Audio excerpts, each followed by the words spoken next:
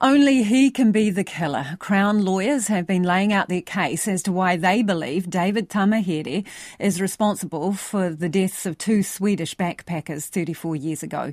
He was convicted of the murders of Höglin and Heidi Paakkonen in 1990. The case is at the Court of Appeal because the former Governor-General declared a royal prerogative of mercy, which triggered the appeal hearing. Jemima Huston has been in court. The Crown maintains the evidence against David Tamihere is still solid, despite false testimony being a key part of its original case. That evidence was given by inmate Roberto Conchi-Harris, who said Mr Tamihere had confessed to the murders, but was later found to have lied. Crown lawyer Rebecca Thompson argues it wasn't given great weight by the jury in the 1990 trial because the judge made it clear the evidence was unreliable. We do have the judges summing up, recording second-hand its excoriating conclusion on Mr Harris's account as a complete fabrication. Everything either taken from newspaper stories or it was so bizarre as to be unbelievable. Ms Thompson says the other circumstantial evidence, such as Mr Tamihere being seen with a woman who looked like Heidi Paakkonen, holds up. She says putting Mr Harris's evidence before the jury would not have affected the overall outcome.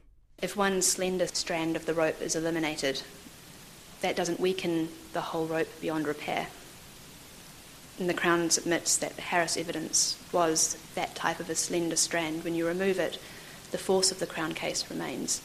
But Justice Miller told the Crown lawyer the court will not speculate about what the jury might have done, particularly considering it was divided during deliberations. So if we are not willing to accept your submission that the jury can't have attached much weight to it, then we are in miscarriage territory at that point, are we not?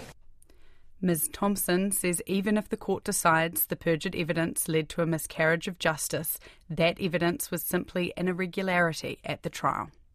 Only Mr Tamihere knows how and why and where he killed Heidi Paakkonen and Höglin.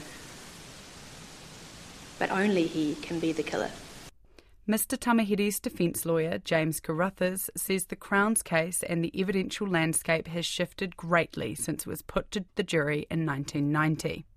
He urged the court to be cautious in its consideration of whether to dismiss the appeal.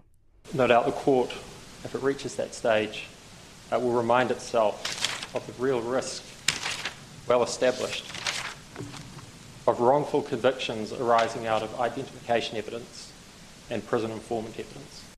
The court has reserved its decision. Justice French says she can't give an accurate timeframe except that the judgment will not be released until the new year. Obviously we want to get this right and we need time to do that. RNZ understands the likely options for the court are that the original verdict is upheld, there is a retrial, or Mr Tamihere could be acquitted.